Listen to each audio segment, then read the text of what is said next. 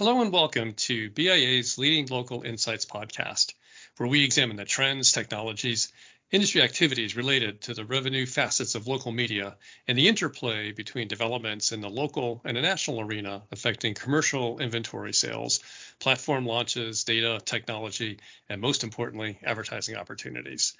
I'm Rick Ducey, Managing Director at BIA Advisory Services, and today we're going to be speaking about addressable TV. Our guest is an expert on the topic, Larry Allen, Vice President and General Manager of Data and Addressable TV Enablement for Comcast Advertising. Larry has extensive experience in digital media, marketing, and business strategy that's rather unmatched in the industry. Before Comcast, Larry developed innovative advanced TV solutions and drove product vision at Warner Media. He's also run his own consulting business where he advised many major media companies such as the New York Times, Meredith, and Business Insider. Larry, thank you so much for being with us today. This topic in particular is one that's really hot, addressable, and one I've got a lot of personal interest in. We spent a lot of time with at NMB. So BIA, thanks so much for being with us. Thanks for having me, Rick. I appreciate it. So let's and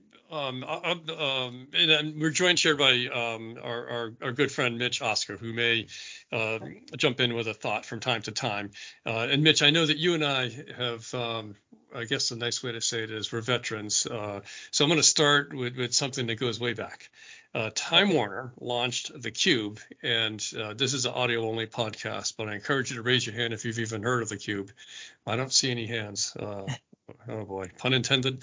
Anyway, Time Warner launched theCUBE, an experimental two-way multi-programmed cable TV system about 44 years ago in Columbus, Ohio. It was like a watershed mark in the media business.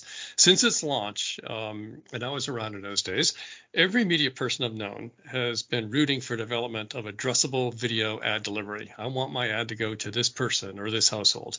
Since that time, there have been many flavors in the offing, such as local ad-supported VOD on cable system operator platforms, digital video, OTT or CTV increasingly these days, and now a focus on national linear addressable TV, to name a few. So Larry, you've spent a lot of time being innovative, participating, consulting, and then actually walking the walk, doing addressable TV over the years. Could you kind of give us a primer, help us wade through the different types of what people are calling addressable and what those deployments look like so that our audience can have a better sense of the terminology and its applicability in the media ecosystem? Yeah, so there are a lot of flavors.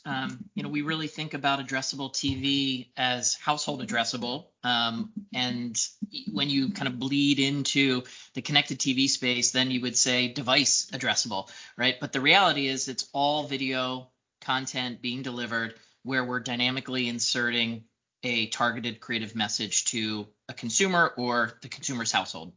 And within that, there's really two types of addressable that the market talks about.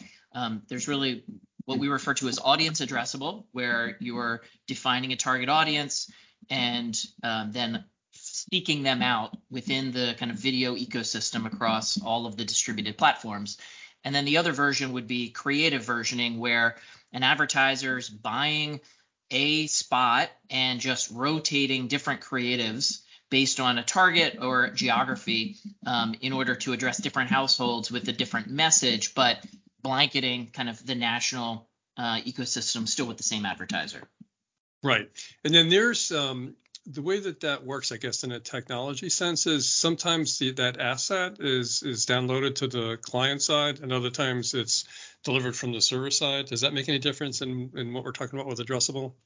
It doesn't really make a difference. Technically, there are some nuances to whether you're streaming the creative kind of in real time or, to your point, it's preloaded on the TV or the set-top box. Primarily that preloaded creative is there for kind of speed, right? They want the creative ready and available in cache, if you will. The smart TVs do that, and as well as the satellite companies. But Comcast, we have IP delivered content, so we can stream the content just like it was a digital feed. Right, and that's really the key value proposition for linear TV is to have that kind of digital-like capability for targeting and optimizing the content. Yeah, and that's the innovation that we really have seen here this year. Frankly, we made some announcements with AMC as our first programming partner. They're now live with national linear addressable on multiple distributors, where they're dynamically inserting creatives in their national breaks. And so they're very much kind of in that first wave of digitizing linear inventory. Yeah, I mean, it's such a powerful development. I mean, I was talking about the Cube 44 years ago, but I think we're at the point in addressable where the market readiness, the technology, and kind of the practices, the whole workflow is really in place. So there's going to be a significant inflection in the amount of advertising investment in addressable linear TV platforms, it seems like. Absolutely. So my understanding is that at Comcast, they hired you about 2 years ago, and the idea was to have you spearhead addressable enablement for Comcast advertising and lead this initiative on addressability that most recently morphed into Go Addressable. And we were talking about that a little bit earlier. But could you speak to the evolution of what this is, what's now Go Addressable, the importance to this community as we're talking about it, and a little bit about where you see things going over the next year or so with this initiative? Yeah. So when I joined Comcast, I was very much chartered and charged with, developing the product, right? Taking the end-to-end system and making sure that we could deliver self-service addressable for a programmer, where they could send a signal in their, content and use their ad server to dynamically manage the campaigns and do all the targeting and do that very much by themselves. Prior to that, anytime we were working with a programmer, we were kind of using our internal systems and our teams to help support them. And so that product evolution now is in place, as I mentioned earlier, with AMC, and we've got other programmers that are coming online in the next month or so. And so that was great that, within Comcast, that we could build that product and bring it to market. But during that time, what I realized was, we need scale for the national advertisers to really lean in and adopt addressable in a big way. And so we had to make it an ecosystem play. And so that's really where Go Addressable came from, was basically reaching out to all the other distributors who had addressable capabilities for their local or their own inventory, and make sure that they were also on board to do this same capability for their programming partners as well. And so we put together this industry initiative, which brought together 8 MVPDs, satellite companies, and smart TV manufacturers to basically rally around this idea of addressable TV in support of national programmers. That's great. So the ecosystem makes so much sense. I mean, in terms of having access to scale and inventory and I guess content types too. I mean, all of the different partners have different kinds of content as well. So you get a lot of different kind of the multidimensional aspects to what you're bringing to market and able to activate and deliver on it. Initially, the on-addressability membership was limited, as you were just describing evolution here, to MVPDs or cable operators. Who were those initial partners, and why were they picked? And you explained a nice job of how that evolved into a larger ecosystem. Are you starting to see the benefits now of that expansion? Yeah, so kind of the initial group was Comcast, Cox, and Charter. We all kind of are similar cable systems, cable operators. We do a lot together already, or had previously done a lot together, multiple joint ventures. And that was awesome. But we recognized that, the 35 million or so households that we represented was still not enough to have a tipping point for the national advertisers. And so given that the satellite companies and other smart TV manufacturers were also investing in addressable capabilities, we basically wanted to bring them into the fold, because what we were hearing was that, one, we needed scale. They wanted more than 55 million households, because that was kind of the tipping point number that everybody that I've talked to kind of needed to make it a national opportunity. And so by bringing those folks together, we were able to, one, get to scale, two, talk a lot about the technical workflow and the systems and the process by which a programmer would interoperate with multiple distributor types. And so we spent the first year basically just talking about that, getting to a standard protocol for signaling and communicating the various campaign metadata attributes that are required for both the programmer and the various distributors to communicate and then share back to the ad server so it could make smart decisions in real time. So all of that needed to happen, and we needed to basically come together and debate and get to agreement ultimately on how that would work. And we've come a long way. Right, absolutely. That's really interesting. And like you're saying, it's basically a full stack problem. I mean, bring in the technology, the company workflow, different software, and so on. So the metadata, and I presume there's a lot of API stacks in there to make everything talk to each other. How is that maintained? Is there some like third party that maintains all the metadata so everybody kind of understands what they're operating against, and some standard set of APIs that people are able to develop and keep their technology current against, or is it just constant conversation among all the parties? We actually leaned into the SCUDDY standard for SCUDDY 224, which is a way of communicating the campaign related data for understanding what ads and advertisers are in the pod, what the categories are, so that we could manage collisions and make sure that when the ad server is making a real-time decision to insert a creative into a 30-second spot, it understands what are the spots that are adjacent to where it's making a decision, so that you don't have a Toyota ad, a Ford ad, and then a GM ad all back to back, because that middle pod that was being decisioned was a third auto ad. You want some separation. Exactly. And so that's really important. And that took a lot of work to enhance that spec, to work with the ad servers, and then also work with the trafficking systems that each of the programmers operate. Yep. So actually, that's one thought I want to bridge on a bit, to think about linear addressable, and then I guess a complementary video service, connected TV. Mm-hmm. So it's mostly a different technology stack. I mean, it's still the same business goal. I want to target these viewers, these households across the different capabilities I have, like you were saying before, households or devices, and I want to deliver the content in different ways. So you've got this whole MVPD thing that was built up, and now it's so popular now, CTV, and there's some differences there. I mean, even what you were just saying about conflict codes and using the SCUDDY 224 kind of thing. From an advertiser perspective or an agency perspective, how do they think, or do they need to think differently about kind of the linear national addressable platform versus a connected TV platform? Are they basically equivalent, or are there different kinds of terms of engagement? Yeah, so fortunately, we're aligned, meaning the sell side and the buy side are aligned. They want to decision the full pool of inventory. So the linear addressable inventory and the connected TV inventory, they want that all to be considered in one pool. And they want to build smart programs and plans where they're executing and managing for reach and frequency and driving incremental reach across the various platforms.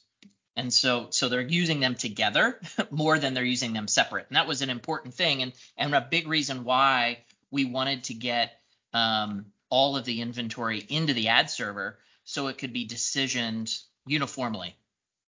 Right. And it's actually, I mean, from an advertiser perspective, my understanding is it's this, what you just described is a pretty powerful solution.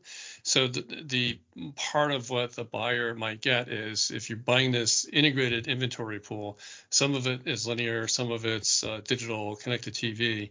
And I guess the AI will actually help the buyer to allocate the campaign investment across those platforms. Okay, you've reached your target audience as best you can now on the linear platform. We're going to start to deliver some more CTV to get you more of that reach and frequency across that part of this pooled inventory. Is that kind of what's happening? And that is happening today. I think we still have a lot of work to do on kind of the kind of device and household information, and really smartly managing and understanding who's watching when. But that is the promise. But I would take it one step further and say, even within the linear inventory, before you get to connected TV, there's tremendous opportunity to drive incremental reach. Sure. Because if you run a standard linear buy, you're still missing big pockets of households that either didn't watch the programming that you were buying, Right. or are really just light TV viewers in general. And so you need to identify, where are they watching and are they in your target audience? And that's where addressable TV really can help maximize the inventory that already exists within the linear ecosystem, and then combine that also with connected TV, because we still have a situation where linear television is driving a massive amount of viewership in Exactly. comparison to connected TV. No doubt connected TV is growing. And that's, again, I think, a big reason why we need to look at it as it's just TV. Yes, it's being delivered in slightly different mechanisms, maybe over the air or, over a set-top box versus streaming through an app. But, at the end of the day, it's all premium TV content that the advertiser wants to reach an engaged audience in. And so decisioning that and building smarter plans holistically across both inventory types is critical. So it's the advertising ecosystem, as you've been describing it, is extremely capable, smart, integrated, and there's a lot of kind of AI and other tools to help advertisers optimize their campaign throughout, and everybody wins: media buyers and the customer, because they're getting more relevant ads. But it's hard to do. I mean, there's a lot of moving parts and pieces. I mean, if you go back to the Cube day, if you're an agency buyer looking at national media 44 years ago with this magic new thing called addressable cable with Cube, versus sitting here today in 2022, there's so much more that you need to know to be an effective decision maker and professional in a business on the agency or brand side. How is that education coming along? Are people, moving up their learning curve, or are there some challenges there that we still need to overcome? So there's definitely more to learn. I think people get confused because of terminology in a lot of cases. There are some connected TV inventory owners that are in market, and they talk about programmatic as addressable, which I think is a big mistake. Exactly. Programmatic is just a different way of selling the inventory. It's a sales channel more than an actual capability or inventory type. And so I think that's a big one that we need to work on collectively as an industry. But then I think there's also just tactics, right? People immediately think addressable is performance only. It's only about driving sales lift. And I think as more inventory is digitized, and you have the opportunity to build targets that can be broad-based targets, it could even be age, gender target. You could use addressable and that capability to only reach those households that are in that broad-based target. Advertisers have more and more information about their consumers today than they did before. And so that's another opportunity, I think, where they're building kind of intelligence upstream that can influence the planning activities that then ultimately result in them wanting to use things like addressable in order to more surgically or intelligently reach households. Where do they go? I mean, they go to industry conferences, or do you like at your company have tutorials or training sessions? I mean, there's so much to learn, right? Yeah, I mean, I think there's a lot written on the topic at this point. And so I think that's one place. Industry trades, conferences definitely are another opportunity. With Go Addressable, we've been putting out some research, and we're kind of engaged in what we call socializing addressable TV with the broader ecosystem. We've put together 2 advisory councils, one on the buy side and one on the programmer side, in order to help us understand what are the key kind of blockers for driving adoption and demand. And we're trying to use that to then build commentary that we can take into the market to help, make the buy side, more educated. The good news is about 75% of the agencies that we've surveyed are already doing some type of addressable as part of their media plans. So that's encouraging. Now we just need to see, that scale from a dollars perspective. And is that, I mean, looking to the future, I mean, more educational help, more comfort with how these campaigns execute, and whether it's, especially with national, maybe more branding, overcoming that kind of, this is a performance platform. Well, we can do branding too, and we can do targeting to achieve branding KPIs as well as the performance KPIs. All that's interesting. In particular, your two councils, the buy and sell side. Part of that's getting familiar with what's out there, but probably also you're getting ideas from them about what they want to see next. What kind of things should we think about to be expecting for the future? Well, the biggest obstacle and thing that they're asking for is accurate and comprehensive cross-screen measurement. Yeah. That's the number one item that comes up on both sides of the equation. And we're working hard at that one. There's a number of new entrants in the space that are trying to tackle this problem. It's a data issue in most cases. They need to have these measurement companies need to have data rights from each of the distributors that are deploying these campaigns, because it's a shared ecosystem. There's a connection to subscribers, and so whenever subscribers are involved, there's data protection and data privacy that is paramount to maintain and manage. And so there's a bunch of contracts that have to get written in order to really elevate the measurement. But that's underway, and it's happening with, most of the distributors that I talk to are engaged with measurement companies on getting them the data that they need so that this measurement can be done. So that's, hurdle number one.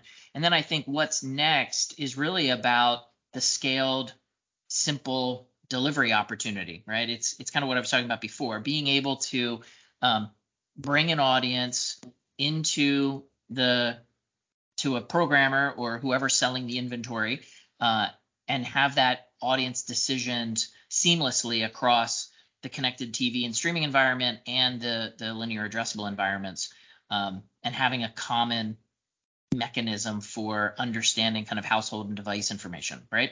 So that's coming. And then I think once that is in place and that is efficient for the buyer, then it's really about just scaled inventory and making more inventory available addressably, because we still have this tension on the sell side where TV is a scarce resource, and the linear buys are still the largest. The majority of the spend is still coming through kind of that traditional mechanism where you're buying the entire spot across the whole country, and reaching everybody simultaneously, and that has to shift that balance, and so the inventory has to be unlocked over time. Right. So that's a really compelling vision that you just set forth there. What do you think the timeline is to start to see some of these big pieces become available in the industry? Well, if I listen to the industry, they're pushing hard to have that happen, in the next 18 months. Every programmer is pounding the table to have, cross-screen measurement in place for arguably next year's upfront. Some people would claim that, they've done deals on alternate currencies this year. So we're scratching the surface. It's starting. I think next year we're going to see much more movement there because we'll have more measurement companies with more data in play. So I think that's a big one that'll happen next year. And along with that, I think you're going to see people committing, larger percentages of their upfront to addressable. And when I say addressable, I am talking about that combined pool of inventory across kind of the converted linear inventory and the connected TV inventory, because again, it's going to all be decisioned dynamically as a single opportunity. And then with all this addressability, just tying this back for a moment to digital, I mean, with things like with Google with the cookies and third-party cookie support, what Apple's done with IDFA and ATT and so on, those things in digital don't really impact what we're talking about here for addressable TV, right? No, I think that's our unique advantage in the video ecosystem. The majority of the distributors who are, bringing high quality television content to consumers, regardless of whether it's an app or a set-top box or a satellite.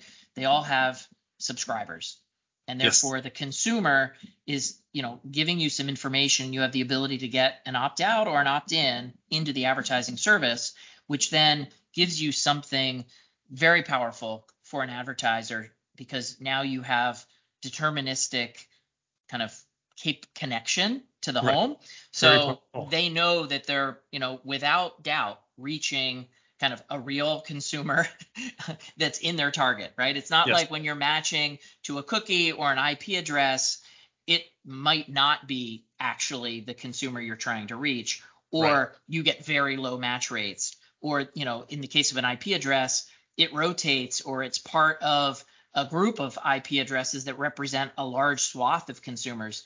So the accuracy of that kind of digital advertising is far less than kind of this high fidelity opportunity we have within the premium TV ecosystem. It's such an important point. I want to give you a chance, sorry, to see if you have any last thoughts to offer. But first, I thought I would reach out to Mitch to see if you have anything that you wanted to amplify or introduce or correct if I misstated something.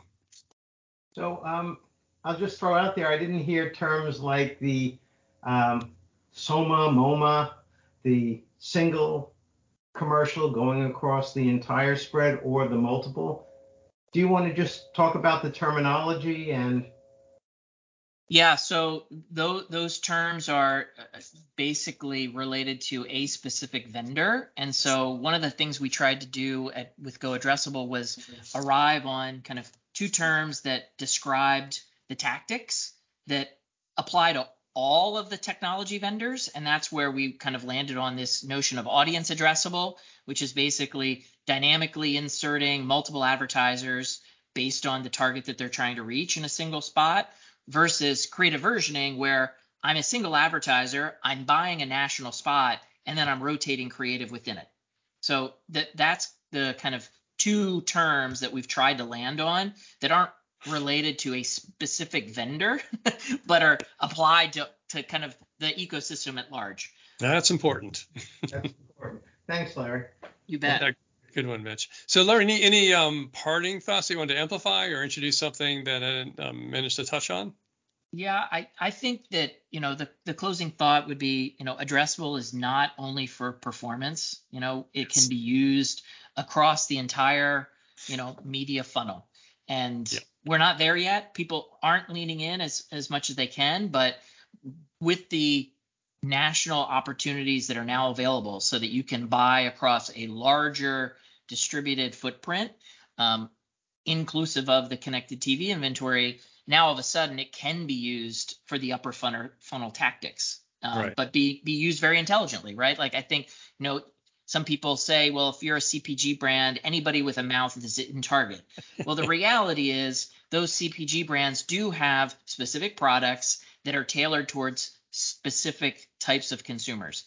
And so even when they do want to reach a very large swath of the, national population, they still have a target. Now, Right. that target may be 25 million households, as opposed to 7 million or 3 million households, but it's still a target. You don't need to basically have the waste. So that's one big point I would leave. And then the other is, don't let, great be the enemy of good. And Exactly. what I mean by that is, with measurement, it is an evolution. It is getting better every day. But let's not have that hold us back from taking advantage of this great capability that can drive better performance overall. And I mean that from a brand perspective, but also from a kind of true sales lift perspective as well. Don't let it slow you down. Right. Lean in and start using the capability today. And then just to reinforce that notion of hitting that 7 million, 25 million, whatever your target is that you want to reach. I mean, they're in market or somehow you've qualified them. And then the other really valuable proposition to this whole linear TV platform is you can match them to the creative as well. So it's not just, one creative. It could be, just like you were saying, cycling through several or matching a particular creative execution to a particular part of that 25 million reach and frequency you're trying to get to. That's right. And, one other kind of big benefit that we didn't talk about was this notion of attribution. So when you're delivering an addressable campaign, because you know the household that was actually exposed, you can then match those exposures up to downstream information, whether it's survey data for brand lift purposes or actual, footfall traffic or sales data. That's another great piece of information that the marketer gets that they can then use in the next cycle for planning the next wave of the campaign or next set of campaigns. Right. I mean, targeting, measurement, dynamic ad insertion, attribution, and being able to optimize everything, relatively quickly in a campaign. Awesome power to be bringing to the marketplace. Larry, thank you so much for your time with us today. I'm sure our audience will appreciate your knowledge and your insights on a very important topic. And it's encouraging to hear that there are some big things already in place, ecosystems being developed and vendors working together on the buy side and sell side. That's very encouraging to see. And the timeline, 18 months is pretty lightning speed in the media business to see change come through like that. We very much appreciate your time and expertise in this fascinating area. And we thank you, our listeners, for tuning in to BIA's Leading Local Insights podcast, where we will continue to examine the trends, technologies, and industry activities related to the revenue facets, particularly of local media and developments in the local and national arena. Thanks so much, everybody, for joining us. Thanks, Mitch. Thanks, Larry. Thank you, audience.